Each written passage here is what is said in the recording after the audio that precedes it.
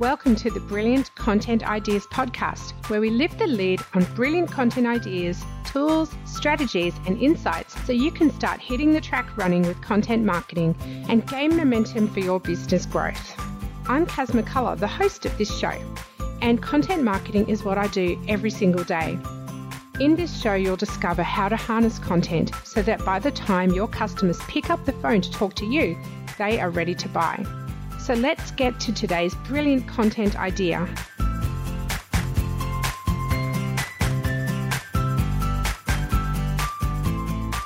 Welcome to episode 7 of the Brilliant Content Ideas podcast show.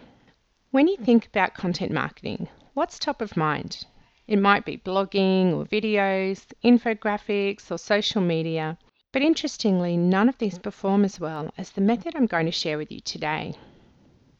A recent survey by the Content Marketing Institute showed that 63% of marketers thought that this method I'm going to share with you was more effective than other methods in terms of a return on investment, including social media.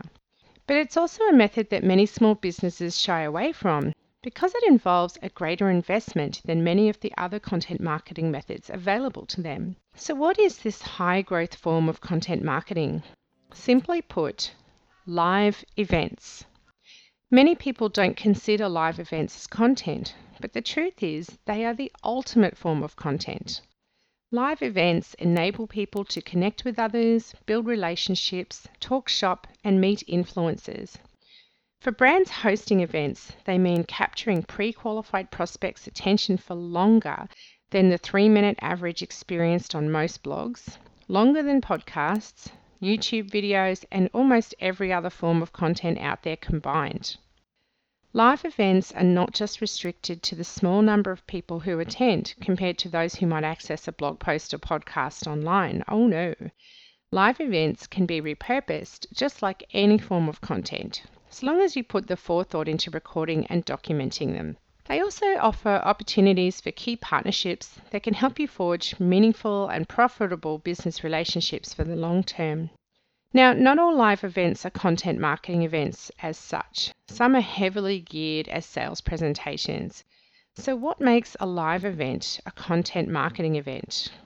Well, primarily, the event must be aimed at sharing helpful, useful, entertaining, or transformational information. The purpose of a content marketing event is not to sell, but to help. Somebody asked me recently, why would you run an event without selling anything? And my answer was this: if you provide helpful, useful information and your competitors don't, but they're always trying to close a sale, who holds the most trust? The business that is always trying to be helpful, or the business that is always after your dollar? To my mind, a business that helps and then sells more effectively than a business that sells then helps. I am more likely to buy from someone who has shown they care before the sale was on the table than from someone who is clearly only interested in my purchase. As marketers, we operate within a trust economy, and one of the best ways to build trust is to share huge value with an outward focus. This doesn't necessarily mean you don't charge for an event. Studies show that people tend to commit to attending events they have paid for, even if it is a small amount, depending on the caliber of the presenters and the type of information being shared. So how do you go about hosting a successful content marketing event? Well, here's some handy tips for you. Number 1, do some homework. Ask your community if they would be interested in a live event. What kind of events would they prefer? How much would they expect to pay? What do they want more information on?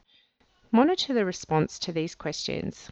If the response to a one-day training event is enthusiastic, consider doing that as your first port of call. If the response to a 1-hour seminar is enthusiastic, maybe start with that. Remember that your event will be more successful if the people who already know, like, and trust you are behind it 100%. Number 2, partner with key businesses and people to make the event a success. One of my clients is a property broker and he has a very strong niche market. Recently, he approached a major bank to partner with him on an event, and before he could get the ask out of his mouth, the bank representative enthusiastically offered to sponsor the event. The key to this is nurturing the connections in the first place.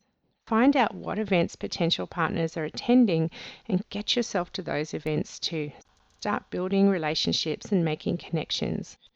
I recently listened to an audiobook by Judy Robinette, who is one of the most well-connected people in the world.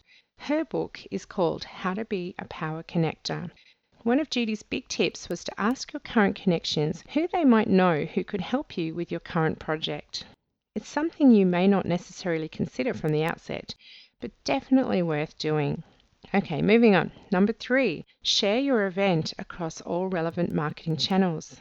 Just because an event is not a social media post doesn't mean you should rest on your laurels. Make it a social media event by establishing a unique hashtag for the event, by encouraging people to tweet or post on Facebook, Vine, or LinkedIn, or whichever social media platform they happen to be on. Include tweetable quotes on the screen during presentations. Ask attendees to follow and share the event's playlist on Spotify. Do what works for you and your niche.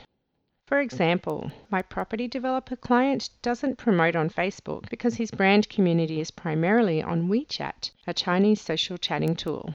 Facebook is banned in China, so it would make no sense for him to use Facebook to reach his ideal clientele. Number 4. Make sure the event is videoed, transcribed, photographed, and above all, a delightful experience for attendees. You can document your event in a variety of ways and post about it on social media for the next year, but if delighted attendees are posting about it, that is way more valuable to your brand than anything else. Number 5, follow up with attendees. You don't necessarily have to follow up every event with a sales offer right off the bat either. In fact, if you follow up an event with a valuable piece of content initially and leave your offer for a little later down the nurture funnel, you can gain some seriously useful information about your attendees so that you can make an offer that is most relevant to them. For instance, say my property investor client offered a free ebook on buying apartments.